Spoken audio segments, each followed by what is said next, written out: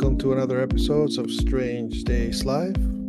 This is your host, Doc, coming from Southern California on Tuesday, February 27th, 2024. Welcome you to another show of this Strange Days Live broadcast, bringing you anything unusual, weird, paranormal, odd, curious, spectacular. Today, we're going to discuss a little bit scary stories from the internet. We might dive into a little bit of strange urban tales. We'll see where the night takes us. As always, you're invited in to join me in the show. And this is simply done by clicking on the link that's posted on our comment section. If you want to reach us via WhatsApp, you can also click on the QR code at the top right-hand side of our screen here. Or if you want to dial in, you could dial in at area code 951-888-0313. And I'll put in it right here in the comment section as well. Doesn't have to be anything spectacular. You can call us with questions. You can call us with something related to our topic or out of topic. Hope you guys are doing well, keeping up with the news, keeping up with the world, and keeping up with the paranormal. Let's see here what we can discuss today. So I was kind of debating into what topic to go to, and I think scary stories or ghost stories are always something that's enjoyed by most of us that are into the paranormal. For some reason, ghosts are something that just sort of hits the right spot, if you will, for all of us that like this kind of discussion.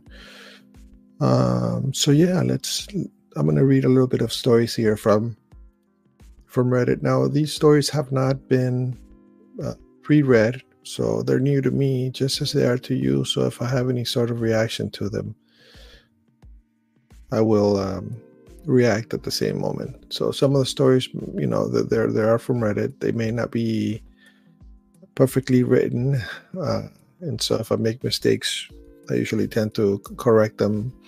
But it all goes with the same sort of motif of being a live show. This particular story was posted into the Ghost Stories forum, and it's titled, "I played with a Ouija board once with a medium. It was terrifying," the writer says. I want not to believe in the spirit world, but what I experienced was real. After talking to the spirit on the board, the medium said that the spirit says that you have doubts. She asked me to stand up in the room and hold out my hand and relax. All of a sudden, my hand, without any explanation, moved up and down as if it had been shaken by a person. I froze on the spot. The medium said, "That's your aunt, proving she is right here with you." It was unbelievable, and I still can't get my hand around it. Note to self, note to you guys, Ouija boards are not really something to play around with. And as you remember, Art Bell always spoke about Ouija boards just being something that he did not particularly enjoy or like. And I particularly do not condone any of its uses. I think it's a powerful tool that tends to bring in more harm. Even for experienced people, they can have lingerings or opening up gateways to things that you have no way to unlock, if you will. So be careful with those things. Okay? Be careful with that. This next story, let's see.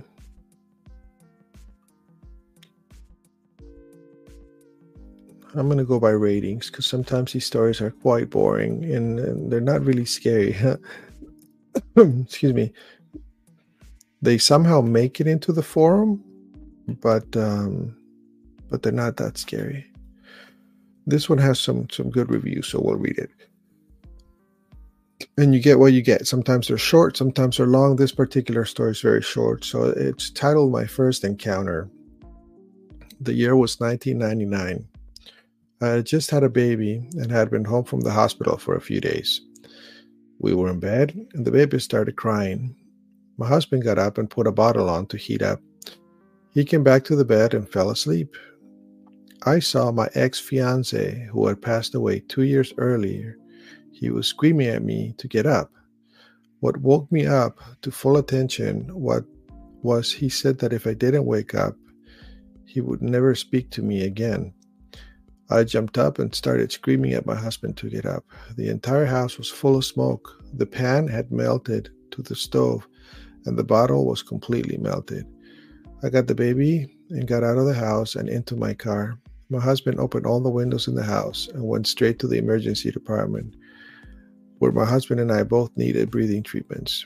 The baby was perfectly fine. It was a scary time. I've never shared the story with anyone before except my husband when he asked me why I woke up. So her deceased ex-fiancé actually saved her. Cool story. This one's called Creepy Coincidences, or a sign from a deceased loved one. You decide.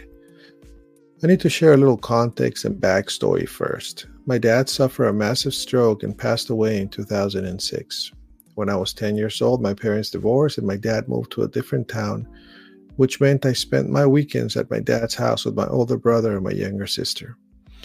Around Christmas in 1989, my brother gave my dad a Zippo lighter that had a very small rectangular gold metal plate that had been engraved with my dad's initials, MRF. My dad was not so much of a cook.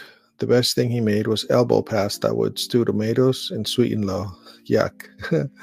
So when we were with him, most of the time we ate at a little restaurant. The town he lived in was extremely small and had only one restaurant for the entire population. 4 years after we lost Dad, my brother and a friend happened to be driving through the same little town, and they decided to stop and eat at a restaurant.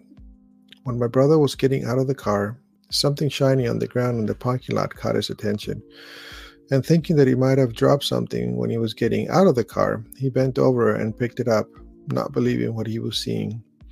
It was a little gold plate that had my dad's initial on it, MRF. It must have fallen off the Zippo my brother had given him years ago. It had been over 15 years since any of us had been to that restaurant. What are the odds? Is it a coincidence or is it a sign from my dad? What do you think it was? I know what I believe it to be, just curious to see an outsider's perspective about it. It's a very nice story. Not spooky at all, but very nice. This next story is called This Happened to Me 40 Minutes Ago. I'm spooked. Any advice? And it occurred about 20 days ago. I go to school in Buffalo, New York, founded in 1870. I was just in a building called the Old Main Study on the 3rd floor because the library closed at 12, and I have a math quiz tomorrow. I really had to go to the bathroom, so I went to the bathroom. Obviously, no one around. It was like 1:50 a.m. So I get into the stalls, and I started urinating, and there was 3 knocks at the door. I was like, okay, maybe a janitor. So I screamed, "Hey!" No one responded, so I stopped halfway through my urination. I opened the door, and there was nobody there. My stomach sank and dropped, and I started speed walking back to the common area to grab my stuff and leave. So I was halfway down the hallway. Another 3 knocks right from the bathroom. I grabbed my stuff and basically ran down the stairs. Never had anything like this happen to me, and I'm honestly freaked out right now. Do you have any advice? I gotta get back tomorrow after class to make sure it wasn't the doors, and I'll let you know. Yeah, it's pretty weird. I'm sure that it's, it could have been another classmate playing a trick on somebody, but yeah, that's pretty, you have to consider that to be something very odd or a weird experience. This next story is titled "The Woman on the Phone." It's not my own experience, but one of a close friend that doesn't have Reddit, so I like to tell you about it. Writes, so back in the late 80s, early 90s, he went into our local town to visit a friend for a drink. He had been waiting in their agreed meeting place for approximately 30 minutes. but the friend was nowhere to be seen, so he went to a phone booth to call his home landline. A woman picked up and asked where his friend was.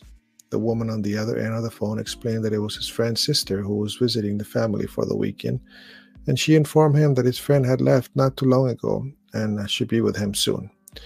When his friend arrived, he explained that he called home and his sister spoke to him.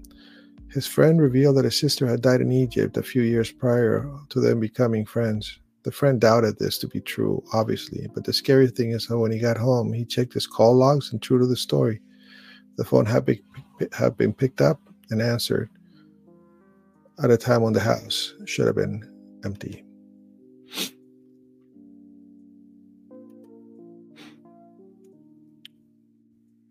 Let's see this one. This is kind of long, very long.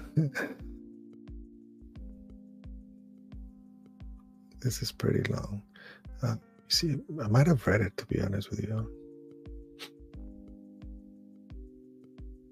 Let me see what's going on in the comment section, and I'll be back and read this long story. Hey, Clutch, how are you? Good to have you here, my friend. I hope you're enjoying the show. Okay, this story is a little bit long. It's titled, This is a Long One, but it is the scariest paranormal - maybe reincarnation I have ever experienced. I titled it Blast to the Past, and it was posted on the Ghost Stories Reddit forum by Cortez13 2 days ago. It's got almost 100 upvotes, which is pretty decent. In 2019, me and my now husband were enjoying a cold beer in our rented flat one night. We were there daydreaming of the future and scrolling through Rightmove, looking at properties out of our price range, of course, wondering what it would be like to live in one of those homes in the future. This is something we often did, sending each other properties that both of us knew we wouldn't be able to afford. I would often make the comment of, "That's it, that's the one."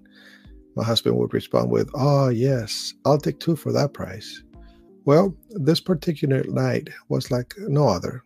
We scoured the web for properties all across the UK with no intention of actual buying a property, but just keeping up with the dream, due to our current financial circumstances of unable to afford a property.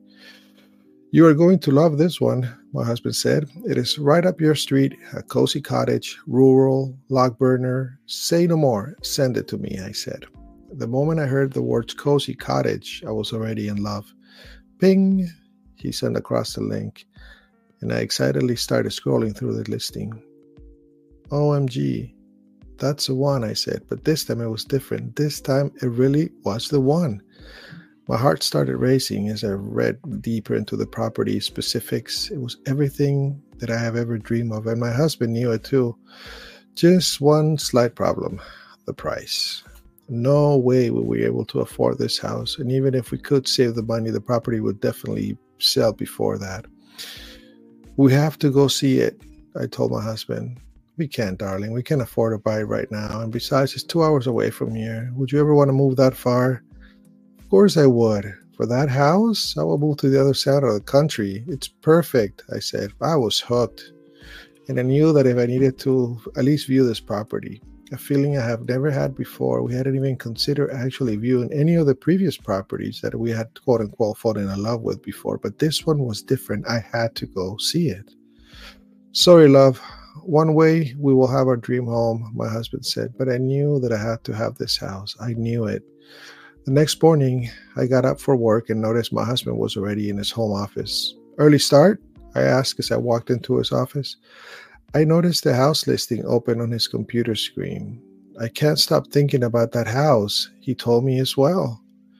"I'm going to call the estate agents today and maybe book a viewing, but don't get your hopes up though. I just don't see how we can afford it. But there's no harm in looking at it, right?" I was like a kid in a toy shop. I was so excited to actually view the property, and the fact that it was my dream home, my hopes couldn't be any higher. Leo spoke with estate agents and booked a viewing for the following Saturday. 5 days I had to wait to view the house. Every day I was certain we would get a call saying the house had been sold or that they were taking no more viewings, but Saturday came around and it was finally time to make the 2 hours journey. The car ride felt like a lifetime. We spoke about our future, the house, finances, etc. We knew both we wouldn't be able to afford to do this, but we jumped in and rose our tainted glasses. Anyways, there it is. As we arrived, I pointed at the for sale sign propped up outside the cottage. It looked exactly like the photos. We were greeted at the door by the current owner, and they quickly showed us in. There's not many times in life where I find myself speechless, but this is one of those times. The cottage was surreal, and the location was absolutely perfect. I looked at my husband, and his face said it all. He too was in love. The homeowners seemed very, very nice. They explained they were in a hurry to sell and were sad to be leaving the property after only spending 1 year here. 1 year, I thought to myself, I will spend the rest of my life here. But little did I know what was to come. Back in the car, my husband and I were very silent. We both knew it would be impossible. Told ourselves not to get our hopes up before coming here. But now that we had seen the house, we both knew that it was really the one. That night we sat and went through all of our expenses, canceling all of our necessary subscriptions, desperately trying to find an inch of possibility to scrape together the deposit needed. But no matter how hard we tried, we would fall at least 10,000 pounds short of what we needed. Disheartened and exhausted, we both agreed it was impossible, and we would just have to forget that we have ever seen that house. We emailed the estate agents, thanked them for their time, and asked them to keep us in the loop on the sale of the cottage. The following day was normal, as our Sundays were. We met family, went shopping, continued as nothing had happened. That was, of course, until my husband had an unexpected business call to take. Really? You're going to answer that? It's Sunday, I told him. Can it wait until you're back in town? I asked. It won't be long, honey. I'm not sure who it is, but it could be urgent. He took himself off to answer the call. Roughly 5 minutes later, he walked back into the room. It looked like he had seen a ghost. What's wrong? I shouted, hurrying him over. You're never going to believe it. Somebody had just offered me a job on the side, cash in hand, sort of thing. That's great. Do you think you can do it? You're quite busy as it is. I asked the question, but I knew he would say yes. He's a workaholic. You don't understand, Chloe. This isn't a small job. They've offered me 10,000 pounds to do this for them. Are you serious? I couldn't believe what I was hearing. It was like somebody above had sent an angel. All I could think about was a beautiful cottage house. I accepted it right away, my husband said. I need to start working on it tonight. They need it desperately. That's fantastic. 10,000, that's exactly what we need. The house deposit. He finished my sentence off. We were both slightly weirded out by the coincidence, but we have always lived by the motto, if it's meant to be, it will be. The following morning, we rang the estate agents first thing in the morning and placed our offer on the house. By the afternoon, we had been accepted and had already received all the legal documents to fill in. We were over the moon, and for the next 4 months, we worked relentlessly to save any extra pennies, both putting in overtime and my husband working side jobs and on evening and weekends to make sure that this was the best start for a new home. Moving day came around and the whole process was so smooth sailing. It was really meant to be, I thought. It took us some time to adjust to our new home, getting our bearings in a new town, coming to terms that we were homeowners, and making sure every last ornament was placed perfectly. We both often joked that the house felt like it was drawing us in, almost like it had a certain personality. Maybe this was because the property was nearly 200 years old and had a lot of character. But after a while, I did start to get a slight uneasy feeling. All of the coincidences and the facts that they were actually in the property did make me start questioning, how is this actually possible? Now, before I continue deeper into the story, I want to pause here to tell you that my husband is the biggest skeptic I have ever met. We couldn't be more opposites when it comes to the paranormal and supernatural. In some ways, this is a good thing because he will rationalize some of the things I experience, putting my mind at ease. On the other hand, I would often find it very frustrating when he wouldn't believe the things that I was explaining to him. Back to the story. We now had been living in the cottage for a few months. For the most part, we had settled in nicely. There was just a few things that started out the ordinary. Items would be randomly disappear and reappear in completely different places. The keys placed on the side of the kitchen would go missing for days and show up in the bedside cabinet. TV remotes would randomly appear on the kitchen side after we both had sworn we hadn't moved them. I was starting to get very weirded out by all these experiences, but my husband would simply put it down as being tired. As frustrating as it was probably right, I thought we were both working hard during the day and decorating at night. We were probably just misplacing items by ourselves, right? It was Friday night. We had both been up late watching a movie, and I had drank too many cups of tea. We went to bed, and as I expected in the night, needing to use the bathroom.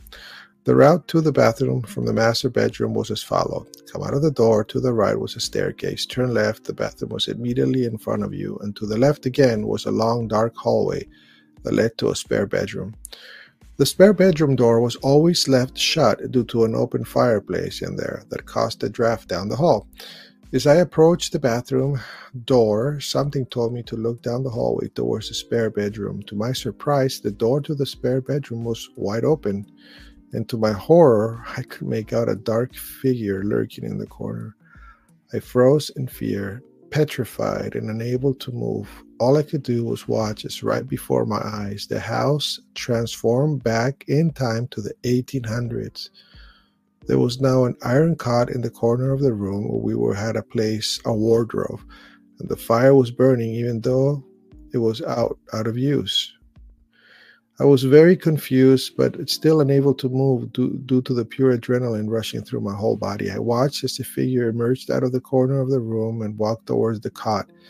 It was a woman dressed white Victorian-style dress. She was crying hysterically, leaning over the cot and looking down, and what I could only make out to be a deceased child in her arms, or a deceased child. My heart racing, I managed to step closer to the bathroom door.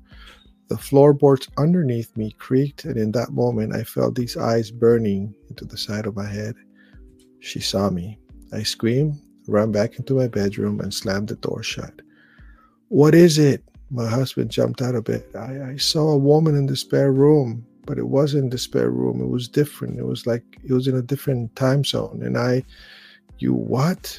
He asked me half asleep. Before I could even answer again, he was walking out of the bedroom door. "Wait," I shouted after him. We both walked into the hallway. The door to the spare room was now shut. "There's nothing here." He opened the door and looked around. The room was back to normal. "You were probably sleepwalking or something. It's 3 a.m., Chloe, and let's go back to sleep." "I know what I saw," I said, hurrying back into the bed. That night, I didn't sleep a wink. I kept thinking about the lady that I had just seen. Who was she? Why was she crying, and what happened to the baby? Questions I knew I'd probably never get answers to. The next day, we both went out about our day. Whenever I tried to mention the whole ordeal to my husband, he would just put it down as me being tired. Frustrated, I knew this time that this wasn't the case. I knew what I had seen, and I couldn't stop thinking about it. A whole year had passed since that night. It was now 2020. COVID was on the rise, and the lockdowns were on the way. The past year had been pretty uneventful in the house. The odd items were still being misplaced, and sometimes I would see things out of the corner of my eye, but nothing that couldn't be explained. Things like a tree or a breeze moving a curtain, a shadow from a car light shining through the window. One thing is for sure, I had never seen that lady up to that moment again. We were now both working from home, spending 24/7 in the cottage due to COVID. We were both starting to get cabin fever when restrictions finally started to be lifted for the first time. The first thing we did was book a week away in North Wales. Wales had our heart, the open, endless countryside, the beaches, and quaint cottages. We would always visit once or twice a year and always joke that one day we would live there. On our visit this time, though, we walked past a state agent in a small village and saw an advertisement for another small cottage. And for the first time, it was actually our price range. "Look at this, love." I pointed to the window at the advertisement. "Yes, it's lovely, but my gosh, that needs some work." He wasn't wrong. It was on the brink of being derelict. No heatings, hole in the windows. It was definitely a fixer-upper. "Fancy a project?" I joked. Before we could continue the conversation, there was an emergency news broadcast flashing up on our phones. The country was going back into lockdown in the next 24 hours. We had to rush back to our home. Our holidays were gone, packed up our belongings, and went back to the cottage. Back home, our spirits were very low. We were always sad when we had to leave Wales, but this was different. We were both mourning the country and wanted nothing more than to return. A few weeks had passed, and out of curiosity, we began searching Rightmove for houses in North Wales. The derelict cottage was no longer for sale, but it was no surprise to me. It was priced perfectly for a builder and do-it-yourself to snap it up. We talked at length and decided to put our house up for sale. Maybe it was the lockdown, maybe it was something else, but our perfect cottage was not so perfect anymore. The inviting feeling we had once felt had disappeared, and the house now felt cold. We spoke to a few estate agents and promptly decided that we would list the house with it. Within a few days, there was now a for sale sign standing outside our home. Now, like I said, the energy has shifted. The house was different, but nothing could have prepared me for what was about to happen. The second that the sign went up for sale, it was like we had awoken something evil in the house. That same night, we listed the house. Me and my husband had been celebrating with a cold beer. Cheers to whatever the future brings, we said. We had a late one and headed off to bed. I remember feeling quite uneasy, almost as if I was being watched that night, but I put it down to maybe having one too many. Tossing and turning, I struggled to sleep. My husband, on the other hand, was flat out and snoring right next to me. It was just about to nod off when something inside me told me to open my eyes. There she was. The woman I had seen over a year ago in the spare room was now standing over our bed. The unmistakable outline of her Victorian dress and her mousy blouse hair in an outdated hairstyle. She was staring at my husband sleeping. I closed my eyes shut, thinking that when I reopened them, she would disappear. I slowly opened them again, but she was still there. Only she had her hand out and slowly approaching my husband, heading straight for his throat. I screamed and watched as she concorded her head towards me, grinning, as she was still leaning towards my husband, hands stretched out ready to strangle him. I dived under the cover once again, jolting my husband awake. "Are you okay?" he shouted. I was sobbing, inconsolable, unable to find any words to explain to him what has just happened. "Chloe, what's wrong? You're starting to worry me now." He sat up, giving me a cuddle and calmed me down before I could talk. "I saw her." "Saw who?" he asked, understandably very confused. "The woman, the same woman I saw in the spare room last year. But this time she was trying to kill you." Usually he would have some witty excuse as to what I had seen, but this time he could tell that I was dead serious. I was a complete wreck. He had never seen me like this before, and somewhere in the back of his mind he could tell that I was telling the truth. I didn't sleep much for the next week, and Leo could see how the house was draining my energy. We pushed on to find a new property as quickly as possible and accepted every house viewing for our cottage. It only took 1 week for us to find a buyer for our house. They put an offer in just above our asking price, and we were ecstatic, accepting their offer right away. As usual, that night we toasted to selling our house. We stood in the kitchen on FaceTime to family, talking to family and friends, relating the good news. I just need to go to the bathroom," I said, running upstairs. Leo was still in the kitchen on FaceTime with my mom. I was washing up in the bathroom when I had this uneasy feeling come over me. Once again, I felt watched. I felt as though someone or something was standing outside the bathroom door, waiting for me to come out. Shaking off the fear, I slowly opened up the bathroom door. Standing in the doorway of our master bedroom was the woman again. She was partially blocking my only exit to the top of the staircase. I once again froze as she turned to look at me, her face twisted and her eyes turned black. She began to hysterically scream in my face as dark tears ran down her angry expression on her face. She started to move closer to me. I ran like hell down the stairs, closing my eyes and screaming myself. I ran past her down and into the kitchen. "She is here. She's at the top of the stairs," I cried as I ran to Leo. His mom was still on the other line of the phone. She could hear everything. It's okay, you're safe now." Leo once again tried to comfort me. But before I was too distraught, we slept in the living room at night and went together on toilet shifts. Whatever or whoever she was, I could tell that she was angry at us. Maybe it was because we were selling the house. I don't know. But something in that house had changed. Over the next few months, we were dealing with solicitors and state agents on a weekly basis. Nothing about this house sale was smooth sailing, and we still couldn't find a house to move in ourselves. Our spirits started to dampen when we lost our first buyer and had to relist the house for sale. We had decided if we don't sell again in a fortnight, and if we haven't found a house ourselves, then we would have to take the house off the market.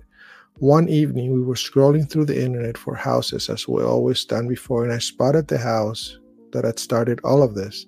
The derelict cottage in North Wales had been relisted, but this time for even cheaper than before. I showed my husband and he agreed to book a viewing. The following weekend, we drove the 3.5 hours to Wales to see the property. We had never been to this area before. We knew nothing about it. And for all you know, this could be cheap because of the area.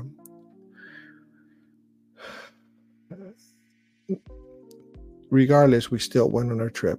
Upon arrival, we noticed just how rural the house was. There was no neighbors, no main roads, no street lights, just a tiny cottage standing among fields and fields of farmlands. The area can't be that bad if there's no one here, my husband joked. What a view, though. I pointed towards the end of the garden. The view was like something out of a painting. It was in that moment that I knew that it didn't matter what the house looked like on the inside. The view was worth millions to me. We looked around the property and quickly realized it needed a lot more work than we were capable of, but for some crazy reason, we loved the house. We thanked the estate agent for showing us around and asked if we had been much interested in the property. Yes, we have far more viewings today and lots more over the weekend, they replied. We hurried into the car and knew that if we wanted to, we had to move fast. I don't know what it is about the house, but I felt safe in there, I said to Leo as I was buckling my safety belt. Yes, I know what you mean. What do you think of all the work it needs, though? He asked. It's a lot of work, but the view is completely amazing, and it would definitely be worth it for that. We drove 1 mile up the road, pulled over, and rang the estate agent immediately. Unbeknownst to me, my husband decided to put in a lowball offer, explaining to the estate agent that the property needs a lot of TLC and it wouldn't be possible at the price listed. I thought he was crazy, as the seller had already listed the property for $40,000 less than they had done the first time around. We waited eagerly for a call back from the estate agent, worried that the sellers would be offended by our offer and wouldn't want to negotiate with us. To my surprise, they accepted the offer. Not only did they accept our offer, they canceled all the other viewings that were booked to take place that afternoon. We raced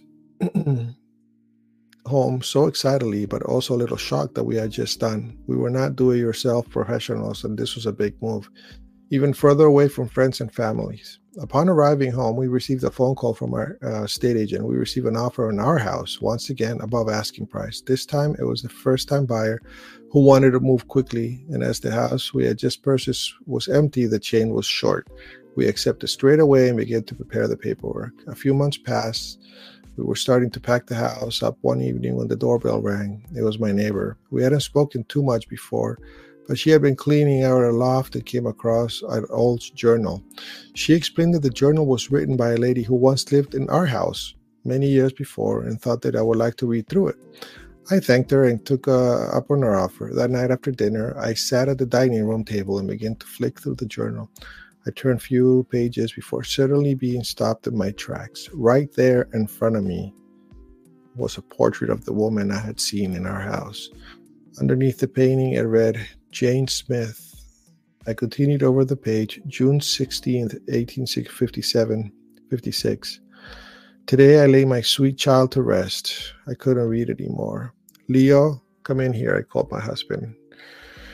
My husband, too, couldn't believe his eyes. Everything I had told him about this woman was now written in his diary that had been handed over to me by my neighbor. I spent the rest of the night delving deeper into the story to find that she married a noble man and went on to be some might say a famous in the Victorian era.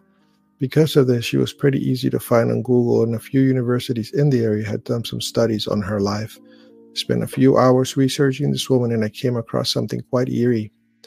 Minus the fame, me and her haven't lived too much of a similar life. We had the same family setup, both experienced hard times, and had lived in similar areas. Obviously, we also lived in the same house. All of these thoughts were just coincidences, I thought, until I saw a study paper online.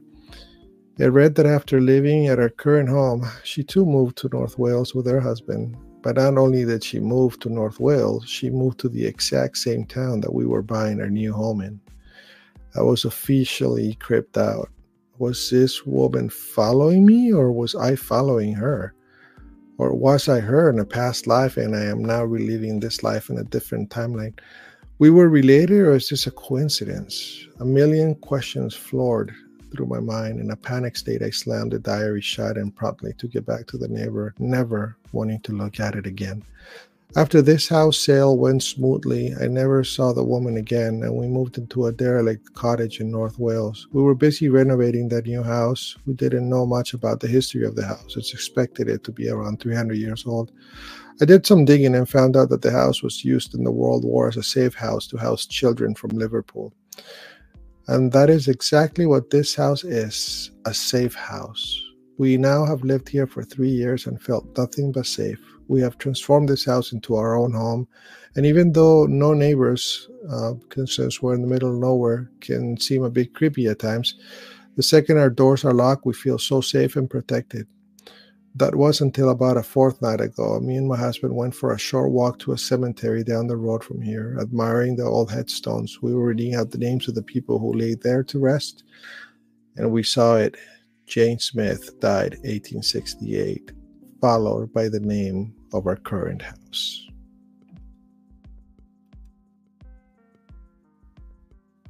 Pretty creepy stuff, huh? Yeah, that was a good story. I wonder how truthful it is. But regardless, it was a pretty creepy tale. Couple of questions I had. I mean, if you were in the place of the people that had become the owners, or that if you own a quote unquote haunted house and you had some really bad things occur or happen at that property, would you tell that to the new owners? You know, would you sell the house knowing its history and knowing what you experienced there? It's a good question to ponder. I know that in the middle of things, you probably will want to get out of there and sell the house and never look back. But what would be the right thing to do? Wow. Yeah, that was a good story. This one's a little bit short. This one's titled The Warnings, posted 19 days ago by Morbid Lydia 77. Due to the nature of my job, I will be changing the names of everyone involved and or affected by one of the most terrifying nights I have ever experienced. The things I'm about to share actually happened to me one night while at work. I am what's known as a personal care attendant or direct support worker. I worked on one-on-one with a disabled client. My client at the time was around 29 years old and had had a freak accident 3 days prior. He was accidentally shot in the neck by a straight bullet when he was sitting outside his grandparents' porch, leaving him quadriplegic. I have worked for him for many years. He lives in my cousin's home with his 4 daughters. At that time, I worked from 5 p.m. to 7 a.m. while my cousin was at work. I do everything my client is unable to do, like housework, to cooking, to daily tasks, and he needs help with, as well as taking care of his 4 kids. After I put all the kids to bed, I got Nate settled in for the night. I went through the house and made sure all the lights were turned off and all the doors were locked. They had a security system as well, but for some reason I forgot to arm it that day. It was about 10 o'clock at night when I went to my cousin's bedroom to watch a movie on my laptop before going to sleep. About an hour into the movie, I headed to the kitchen for something to drink. It was dark, but I'm used to the layout and I didn't bother to turning on the lights. When I heard a sound coming from the front door, I didn't immediately recognize. It was a doorknob rattling. I have experienced a lot of paranormal activity over the years in this house, and I peeked out to see if anybody was at the door and saw no one. So I assumed that it was just that. I checked all the doors and windows and made sure everything was okay and went back to the bedroom to finish my movie. After about 10 minutes, my laptop started acting up. It froze and it was making a really strange high-pitched noise that I've personally never heard before. I restarted it, undid it, and it started doing it all over again. I shrugged it off and decided I was getting tired anyways and thought about going to bed. I started to lie down when I heard footsteps in the hallway, heading, of course, in the direction of the kids' room and the bedroom that I was in. So I got up and flipped the light of the hall and peeked out the door into the hallway. No one. But I again walked through the house, checking on everybody and making sure everything was locked up. By this time, I started feeling very, very anxious, and I knew that I wouldn't be able to sleep now. So I turned the TV and the volume down so I didn't disturb anyone when I heard a very familiar voice say my name. It sounded exactly like my father, except Dad had passed away nearly 10 years before. I sat up and looked around the room. Again, no one. And I started thinking, I'm not going to sleep tonight at all. The activity was kicking up more than usual, so I decided to use the voice recorder to figure out what was going on. I captured the voice of a young boy. My client's children are all girls. After asking some questions, it sounded like he said, "Need to be careful." I tried to ask more questions, but it was so tired. Out of the corner of my eye, in the reflection of a large picture frame, I saw something move. I also heard the movements and turned to look. I couldn't see anything in front of me, but I swear I could see my uncle, who had passed a few years prior, reflection in the glass of the picture frame. And then I heard him say, "You can't go to sleep." I'm a paranormal investigator, and not a lot of things freak me out, but I've never experienced this kind of activity before. It was close to 2 in the morning at this time, and I had almost 3 hours of constant unexplained activity. I decided I had enough, and I walked over to the nightstand, grabbed the remote to arm the security system, pushed a button to arm it, and thought, this is crazy. I need to just try to get some sleep. I had to be up in a few hours to get the girls ready for school. I stuck my knee on the bed, and at the exact moment, someone kicked in the back door of the house, which was located in the kitchen. Security system went off. It was extremely loud and lights were flashing all over the house. I grabbed the phone, ran towards the back open door. I didn't see anybody, but I dialed 911. One of my biggest fears is somebody breaking in, and I was on the phone. I was checking to make sure everything was all right, and there wasn't anybody actually in the house. My cousin called me because the security system company had called him because of the alarm being triggered, and he had told them it was probably an accident. I told them to call them back. Someone just kicked in the door, and I'm not turning this alarm system off until the police come.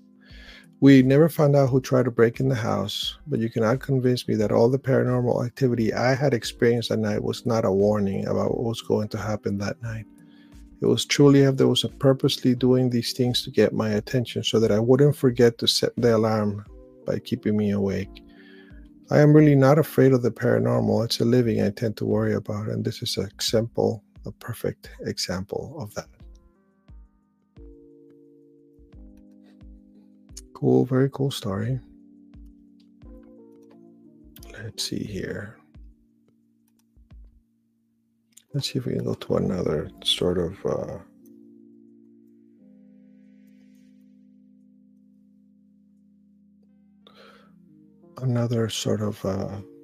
Reddit.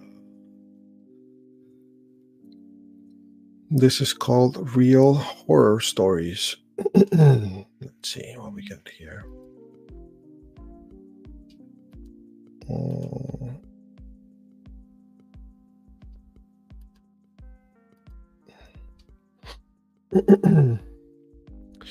Yeah, unfortunately, no, this particular Reddit doesn't have a lot of activity.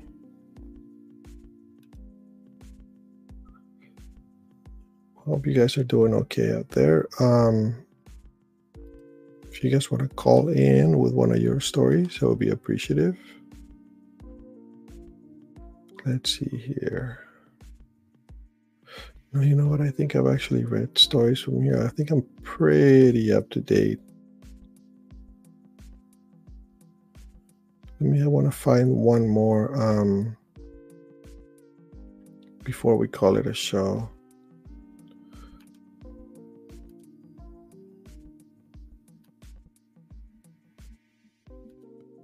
Let's see if I can find a good last story.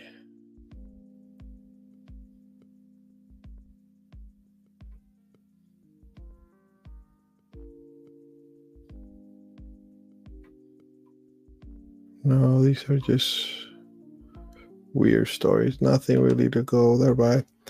Well, I think we might call it a day. I hope that you guys have a good night. And unless you guys wanna chat, go ahead and put some comments so we can talk to each other. Ask me questions if you want, so we can maybe make it into the hour. I know there's people out there listening to the show. So if you guys want to go ahead and maybe ask me some questions in regards to the show itself, I'm still kind of working. The numbers have gone up increasingly. Hey Brad, good to see you, buddy. Yeah, if you have any questions, go ahead and ask. The numbers of our show have been going up and up. Subscriptions have gone up, so there's definitely a lot of people that enjoy the show, and I'm happy because I've been putting in a lot of work. The live aspect, I understand it takes a little bit longer to formulate into what I have envisioned, but nonetheless I enjoy. I'm trying to get some more interviews set up, and eventually one day I know that we'll be able to take the live call format, what I want to do.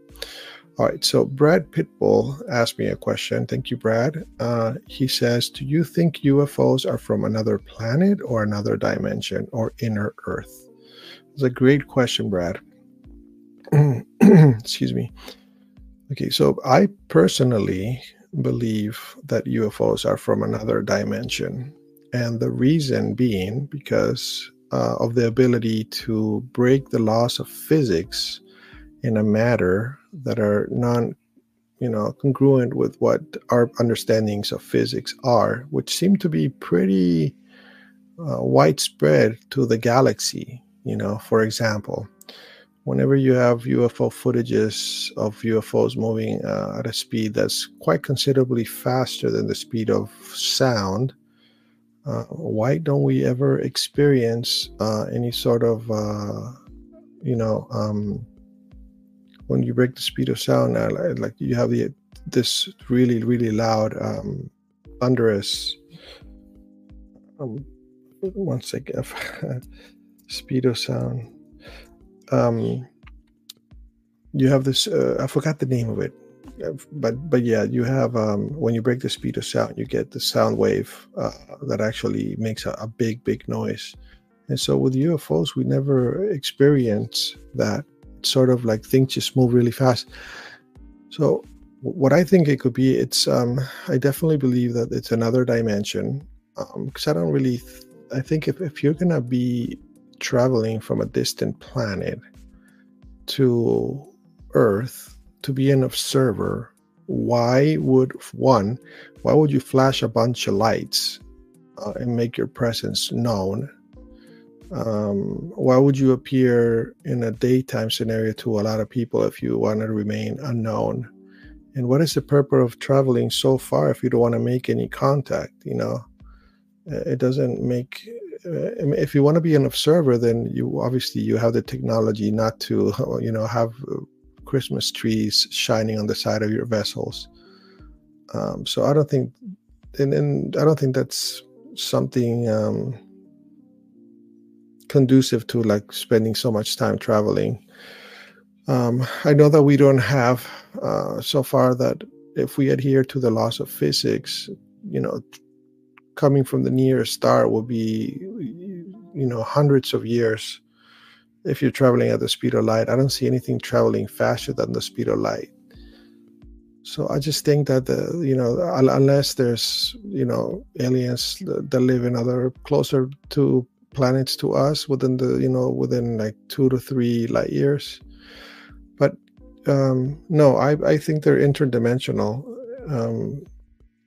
I also think that Bigfoots are also interdimensional. So that's how you can explain, for example, people disappearing, things appearing and disappearing out of nowhere. A lot of times when you think about all these people going missing in national parks. I think the only explanation is a portal opening up. I mean, that would be the only plausible thing of somebody just like being 6 feet behind you and all of a sudden they completely disappear and are gone. In regards to the inner Earth, that's a possibility as well. But I think if they are, within the Earth, and how are they able to break the rules of physics? And the word I was looking for is the sonic boom. That's the name of the sound that when you break the sound barrier, that it generates a sonic boom. So it's a very, very loud sound. Sometimes I think that UFOs can be projections as well, because if you project something, then for example, let me put it to you this way. If you had when you play with a laser pen and you shine it at a distance, and you can make the pen, the laser, do all kinds of things that seem to defy gravity. You can go up all the way up and down like 100 feet within 2 seconds. And if there's somebody's projecting the UFOs, then that would make it more plausible for them to be able to sort of quote unquote break the rules of physics. Where are the projections coming from? I don't know. I don't know how to explain that. But yeah, that's how I personally feel. So I think they're interdimensional beings. Could be demons, right? Fallen angels.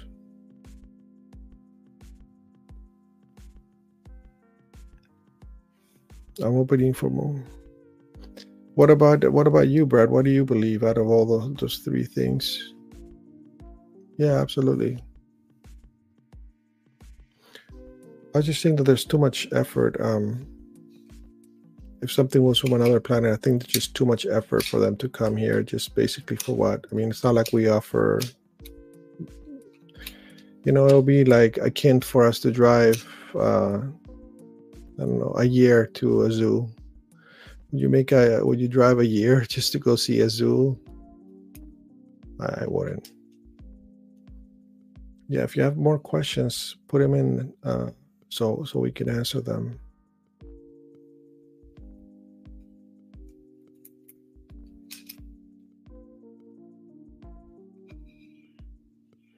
I know we have a couple of listeners out there. So as far as Brad Pitbull, he says, I believe that they may be engineers that bred us here on this ant farm called Earth. Okay, so, and they're like kind of checking up on us from some part, yeah. So sort of like we are an experiment of somebody's experiment, basically. There was a 90s band that was called Alien Ant Farm. Remember that band? I think that's probably what, with God's blessing as the overall boss. Yeah, so we can be an alien ant farm. Yeah, I don't adhere to that belief, but definitely it is plausible. But as human beings, we don't really offer much. We're kind of more a pain in the neck if you think about it. We fight. We're naughty. We don't get along too well with each other. We value things that are like meaningless. We strive for things that are not gonna, we're just, if we were pets, would you like to own a human or you'd rather own a dog? I would rather own a dog, seriously. If I was some kind of, if I kind of stepped out from my belief system, if I was some kind of alien and somebody said, you want to own a human or you want to own this cool dog? I'd be like, no, I'll take the dog, man. I don't want to mess with humans. We're just complicated people. Yeah, they did a Michael Jackson remix song. That's probably like the most famous song that they did back in the day. That Annie, are you okay? Are you okay, Annie? The Smooth Criminal remake. So we did some Reddit scary stories earlier. Pretty strange things. I don't know if they're like real. I question some of them, but it was fun reading them. And I post, if you guys are listening out there, go ahead and in the comment section, if you have any questions for me, I would like you to ask me anything. It can be about any topic, personal or impersonal, what beliefs or whatever. I would love to answer the questions. Brad Pitbull writes, the belief that some of these aliens or entities or fallen angels devour or feed off our low or negative energy, and some of the angel guard us from completely dark entities. Yeah. I was on Twitter or X earlier today, and they had some. I was meaning to watch it. They had some kind of guy who was some sort of scientist, as they always are, and he was saying that that aliens or shapeshifters usually feed off of human blood, and that sort of explains a little bit all the missing people, all the people actually that go missing, that we're just kind of food for them, which is not implausible. I was looking the other day at missing kids, and it's horrible how many kids go missing. There's states where there's like thousands of kids that have gone missing. I was researching. I remember when I was a little kid, they used to put kids' photographs on the milk cartons, missing kids in the milk carton. So I was wondering why they don't do that anymore, or if they still do that anymore. And that's when I bumped into missing kids. And man, you'd be surprised how many. There's thousands of kids that go missing. So you have to attribute it if there's an evil purpose behind all of this, which I'm sure there are. There's so many questions yet to be discovered, not just answered. Yeah, that's a good way to put it. There's a lot of questions that haven't been asked. Yeah, it makes me nauseous to simply think of the number of missing kids. Tell me about it, man. It's disgusting. I mean, I have girls that are still teenagers, and I don't let them play in the front because just that's one of my biggest fear that I have as a parent. Because you hear things, and I live couple of miles away from one of the biggest, the city that has the biggest rate of human trafficking in the U.S. So it is horrible, man. It is very, very horrible how kids just simply vanish, and then there's nothing that you can do about it. I honestly, I wish that somebody would come up, or they would legalize sort of chipping your kids. I know it sounds weird, but we're able to track our phones, right? We're able to track our phones. We have all these trackers, but and you can even put tracker or animals. Why wouldn't you be able to devise some kind of thing that you can put a little chip in your kids so you can track them? And I don't know, why is it illegal? Somebody has to be profiting from the kids going missing to make something like that. It's a procedure. Kids can have all kinds of procedures without your approval. Why is safety something that needs to be guarded by somebody else? You have implants for people not to get pregnant. You can have a similar type of implant that will just geolocate people, and then that would solve a lot of the missing kids. You can put it in a different in different places, or I don't know. You could it can be a disposable device that they can swallow. Like you take vitamins every day. You take a device. I mean, they have that to do. There's a way for you to have a scope of your intestines. You swallow a camera pill, and it makes its way through the whole inside of you. And that pill is pretty big, and it's a camera. It takes pictures. So why can they devise a tracking device that the kid can swallow, right? Which will make it impossible for a perpetrator to try to get it out of somebody. And it will give you ample time to know where your kid is if he has gone missing. So let's say you take one of these things once a day. You probably have like 3 or 4 in your system. And they're like little beacons, and they work with an app so you can track your kids. Because I'm telling you, there was like 1,000 kids that went missing just within a month last week. I think it was within a month that I saw just in one state. And these are little kids, like 4 or 5-year-old teenagers, 17-year-old, and the world is a sick, sick place. So, if somebody wanted to do something worthwhile or worthy, then they should come up with this. I would be like the first one to purchase these, and they don't cause any harm. You just have. I mean, we have our phones next to us 24/7, and they have more radiation emanating from the phones at who knows what. A simply tracking device that you could manage. And yeah, there could be some other purposes for it too, but I mean, you have to outweigh the good versus the bad, right? Yeah, I grew up in LA. I lived for a while. I lived near East LA, so it was pretty bad area, man. But I'm close to San Bernardino, and this is the area in California where they have a lot of child trafficking. I mean, yeah, it's crazy. Brad Pipple says 3 missing adults within the range. I walk my dogs on the daily. Yeah, I mean, we fight for a lot of causes, but I don't know who fights for the missing. I mean, we all know that it goes down, and unless it's somebody that I mean, we've all heard of the stories of what's the name of this little girl that went missing, Madeline McCann, the little girl that went missing off of Portugal. I mean, that's one case. Why do they blow it up so big? Why don't they blow every single case of missing kids that big? Right? And nobody talks about it. Maybe I should start doing something about it instead of expecting somebody else to do it. Let's see here. Chill Fine America. I'm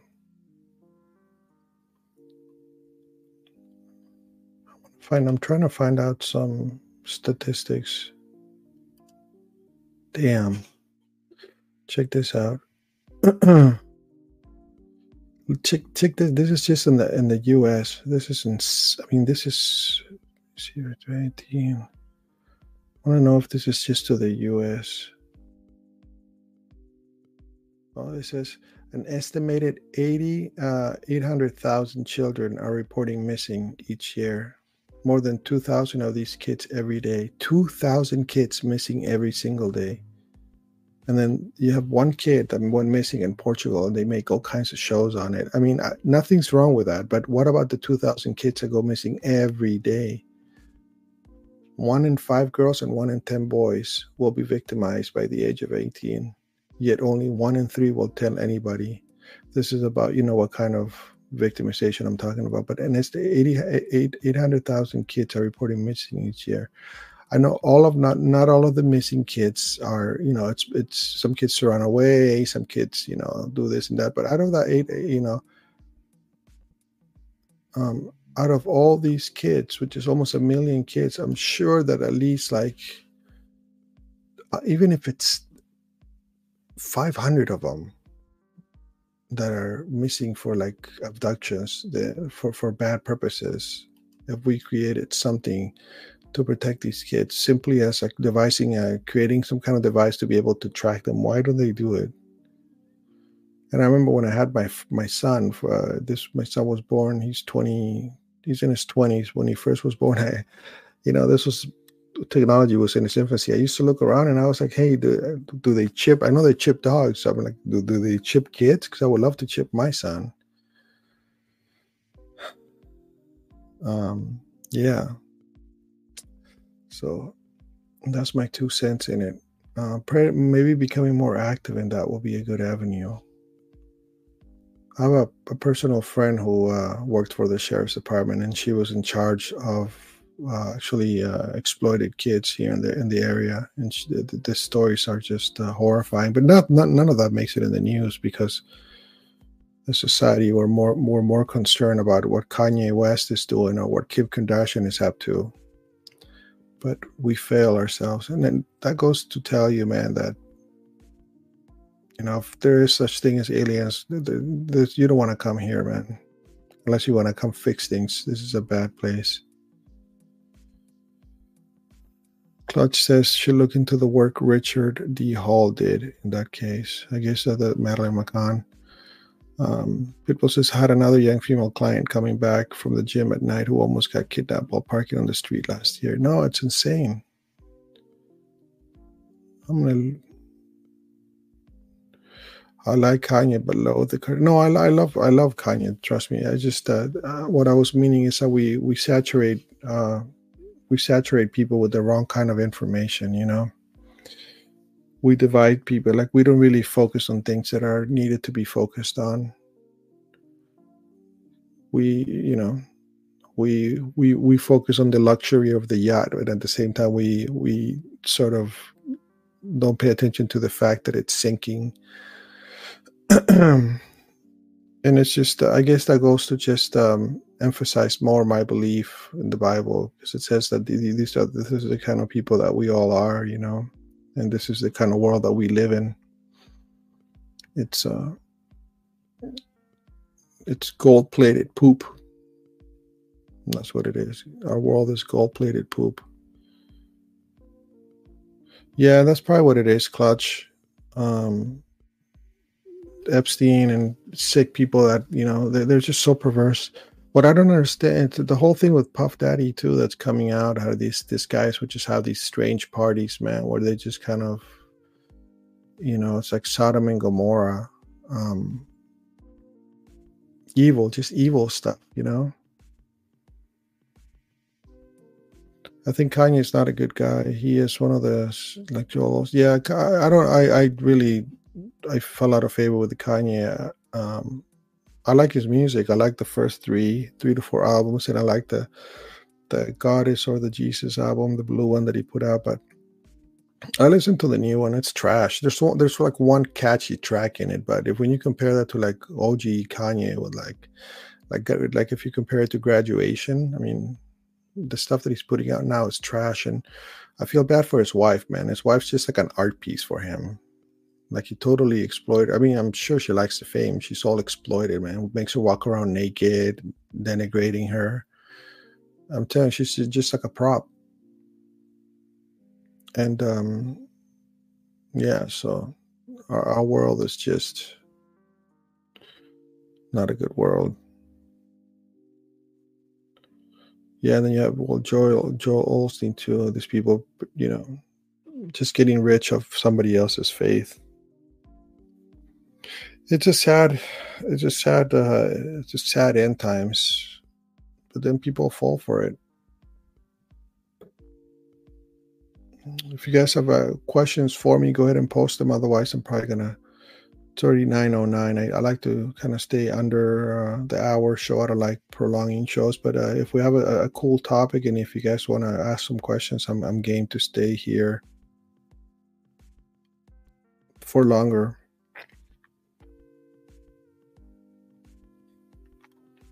I'll give you guys, there's a lot of listeners out there. If you guys want to put some questions, go ahead and enter in your comments now. The only caveat is the questions are seen from Facebook,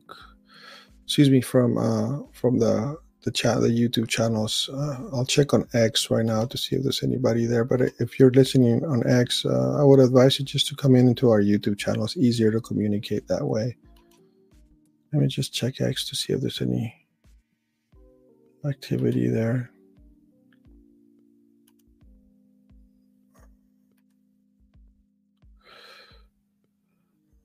Okay. I'll just go, man. Brad Pitbull, how possible would organ trafficking be in regards to the missing people and their blood types? Yeah. I mean, it when it comes to organ transplant, it goes a little bit beyond. There's more than just blood type and the type of organ. There's compatibility issues too that you have to adjust for. So it's kind of not that easy for you to get an organ. There has to be a lot of characteristics need to match up. So it goes beyond blood type. There's some antigens on the organs too that have to be matched up. Otherwise, your body could potentially reject it, you know. Once you get somebody else's organs, you always have to be immunosuppressed. So you have to basically, immunosuppression means your immune system needs to be chilled out. because otherwise you would reject it, and then that's a whole mess. I think the future, and it will be the harvesting of organs in the future will be, when they do the like stem cells, like kind of regrow your own organ. But organs are so complex that that everything, or like what I heard, they're even thinking about like printing, like 3D printing organs with stem cells. But I don't know if that's. I mean, they're so intricate. There's so many things that goes into an organ that I just don't see that for the next 100 years. And as a practicing physician, it's funny that I mean, from my side of the bed, if you will, we're just like so much further than people think. We think people think that we're very advanced in what we say and what we do, but medicine is, medicine, it's still probably in its infancy. There's a lot of stuff that we cannot do. I mean, a lot of stuff that we cannot do. So in that aspect, I mean, it's it's disheartening when you first find out that we're just kind of like, people think that they think that it's medicine is what they see on TV, that there's cures for everything, and it doesn't work that way. The body is very resilient. It's the one thing that I have learned. The body is extremely resilient, but when it gives up, boy, it gives up quick. And there's no turning back when that happens.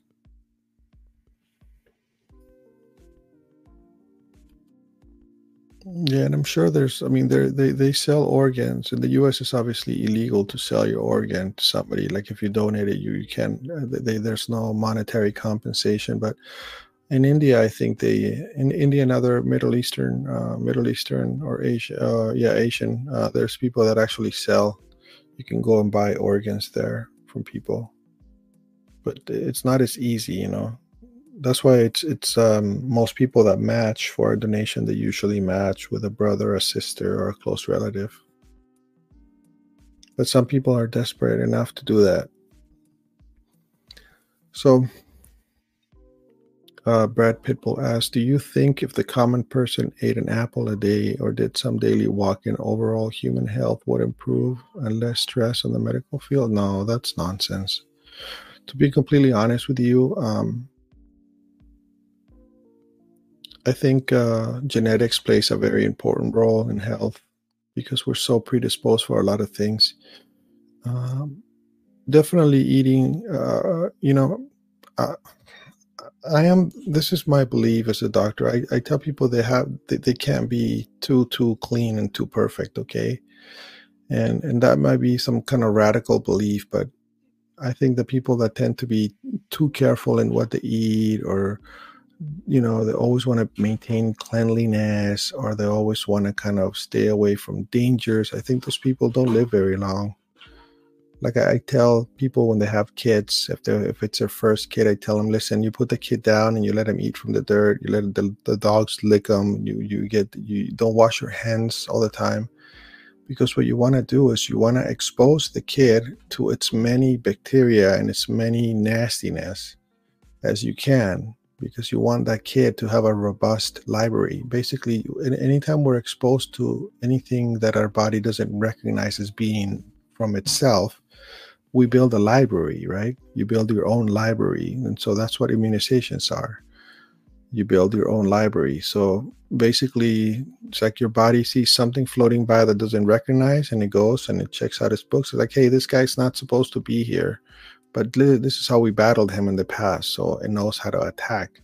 Now you have a kid that lives in a bubble. You're going to have any virus come up. Your body's going to be like, hey, this guy doesn't look like one of us. Let's see how we can battle him. Oh, wait, there's nothing here. What the heck do we do? Or the same thing with people that don't have vaccines. The less volumes that you have in your library, the less you are able to fight off infection. So when I see people that are, because usually parents that have, their first time parents, man, they protect their kids like gold. I tell them, no, I mean, you let them eat from the dirt, all kinds of stuff, because that way you expose them to all kinds of bad stuff. So for this, that's the same thing I tell my patients. If it's okay for you to eat, fast food once in a while. It's okay for you to eat meat once in a while, or it's okay for you to have one or two, alcoholic drinks a day if you want. You need your body to be exposed to toxins, so your body knows how to fight them off. Brad Pitbull says, do the homeless have an incredible immune system? We should track that data because, a lot of people that are homeless, they're pretty robust. They don't have a lot of illnesses. They have mental illnesses, or some of them may have illnesses related to drug abuse, or, because some people, they're homeless for a reason. So sometimes their liver is shot because all the alcohol. Sometimes they may have HIV because of, or other kind of infections because they're shooting up. But for the most part, they're pretty resilient. Yeah. So the Brad Pitbull says, saw this dude literally eating off the sidewalk. Yeah, no, they're like I said, our humans are pretty resilient, man. You can encounter anything, and your body's pretty good at fighting stuff off.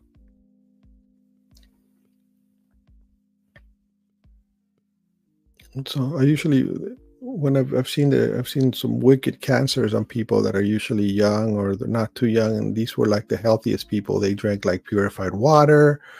They were vegetarians. They ran 3 to 4 times a week. They had the perfect, and then all of a sudden, boom, here it comes. They come crazy cancers. And then you have people that are like literally like 90, 100 years old. They're still smoking. They're drinking. They're like, not diabetics, but they're just not, your textbook example of what health should look like. And they're doing fine. Now, I'm not condoning any kind of behavior. I'm just kind of telling you what my personal experience has been.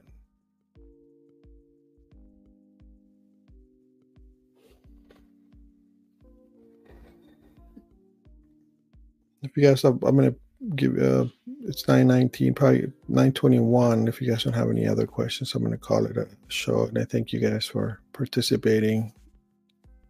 It's fun to make it more interactive, honestly. Brad Pitbull mentions when I'm not going to say that word because YouTube strikes, but when wow, when this thing first came out, you know what the thing that I'm talking about is. Happened 4 years ago. It came out. I was without a mask and on public transportation on the daily. Yeah. I was working in clinic. It took me 12 months to get it for the first time. But then I haven't been able to smell since. I've had it a few times, but the first time I had it, it jacked up my smell and my taste. My taste is probably like 40% of what it used to be, 30 to 40%, and my smell is completely gone. It's been gone for 4 years. So yeah, it sucks. Hi. Brad Pitbull says, I knew from Marine Corps training the importance of building a natural immune system. Yeah, you gotta build a natural immune system, dude. It's just, well, it's like the Marine Corps, right? How do you train the Marines? You gotta get them down and dirty, man. You gotta train them hard. That's how you train your immune system, by exposing it to all kind of nastiness. Like if I go abroad, I drink the water from the tap. I kind of hang out. I eat the local food. I don't wig out. If I get something, I'm gonna get it. So I grew up in South America, so when I go back home, I always drink the faucet water. So I never gotten sick. All right, guys. It was a pleasure answering some of the questions. So it was very interactive and cool. Drop in some in the notes, in the comment section, drop in some show ideas if you guys have any kind of show ideas. Yeah, I'm also if you guys want to co-host, if you guys want to take a shot at co-hosting with me, it will be kind of cool. We can kind of, yeah, absolutely, Brad, you're welcome. If you guys ever thought about co-hosting, go ahead and send me a message, either at the email or just at the 888 number. I'll put the number here. If you guys, we can 951. 951 888 0313. This is for the listeners that are live and also for the listeners that are out there that listen to the show afterwards. If you guys want to co-host on a certain night with me, I would love to do that. We'll talk to each other. We'll probably pick a topic and we'll do some research, and then we'll just kind of go on air. It's very easy to go on air, and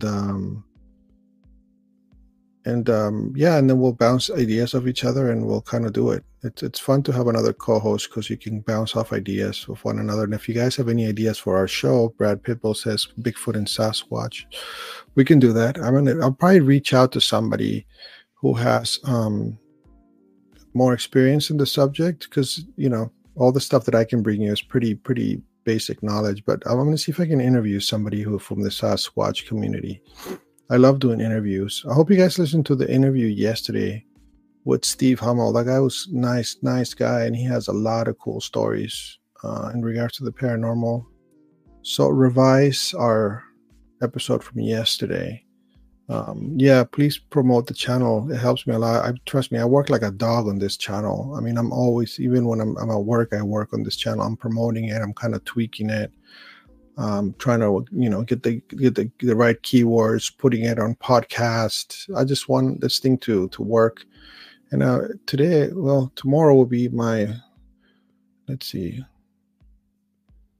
tomorrow will be our 4-month anniversary of the channel, and doggone it, we've done a good job, man. I got like over 100 shows up.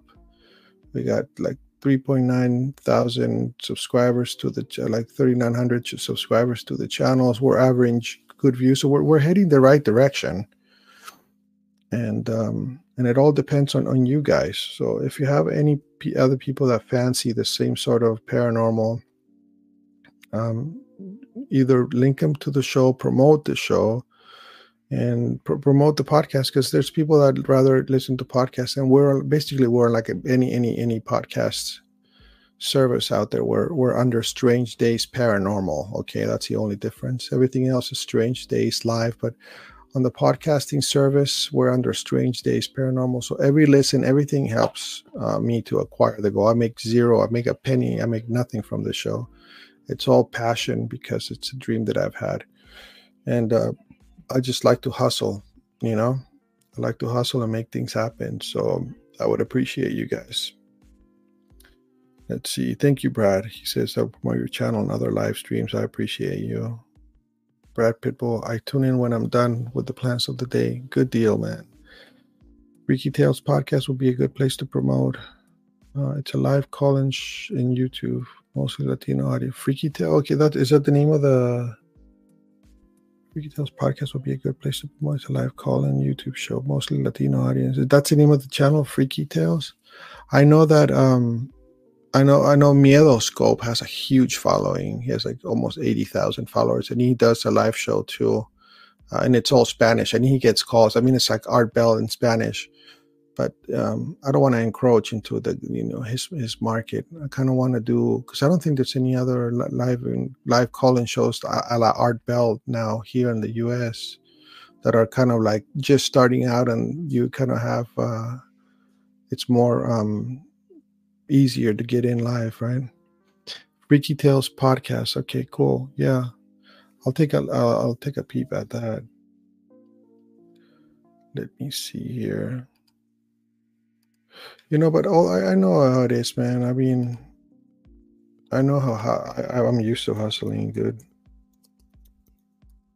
I started from scratch. I went back to school when I was 27. I had like 13 credits. So when I was 27, I started off school. By the time I was 31, I was in med school. So yeah, dude, hustling is part of what I like to do, and thank God I'm able to do it. And it was just with God's blessing that I was able to do what I do. but you need, and you need the component of hustling has to come from you, and I want this thing to work. So yeah, calling would be cool. I don't know how I would do it by like calling in and then telling that I have a podcast. That's kind of awkward. It's like kind of stealing their audience, but hopefully they get to know this show as well. But hey, Brad, whatever you can work your magic, dude, I appreciate it. And if you ever want to come in, man, and co-host with me, Brad, that would be kind of cool. We'll pick a topic and we just kind of run it from there. Marvelous Minds is big on promoting Latino-based businesses, podcasts, or any endeavor that spreads knowledge. And appreciate that. The other day I'm going to look at Marvelous Minds. The other day I had a client of mine who his mom actually has a radio station on, which I didn't even know was a thing. She had a radio station on Facebook, and Marvelous Minds looks legit. And so she has a radio station on Facebook. So I might hit her up just to do some stuff, so I can get more exposure, if you will. But with that being said, man, I appreciate every single one of you guys for listening. Thank you so much. It means a lot to me to have you guys to listen, that you like what I do. It's very special. So God bless you guys. Have a great night. Thank you for everybody that tuned in. Thank you, Brad, for just kind of, asking questions for Clutch, for everybody that was present in the chat. And I'll see you guys tomorrow. God bless you. Have a good night. See you guys.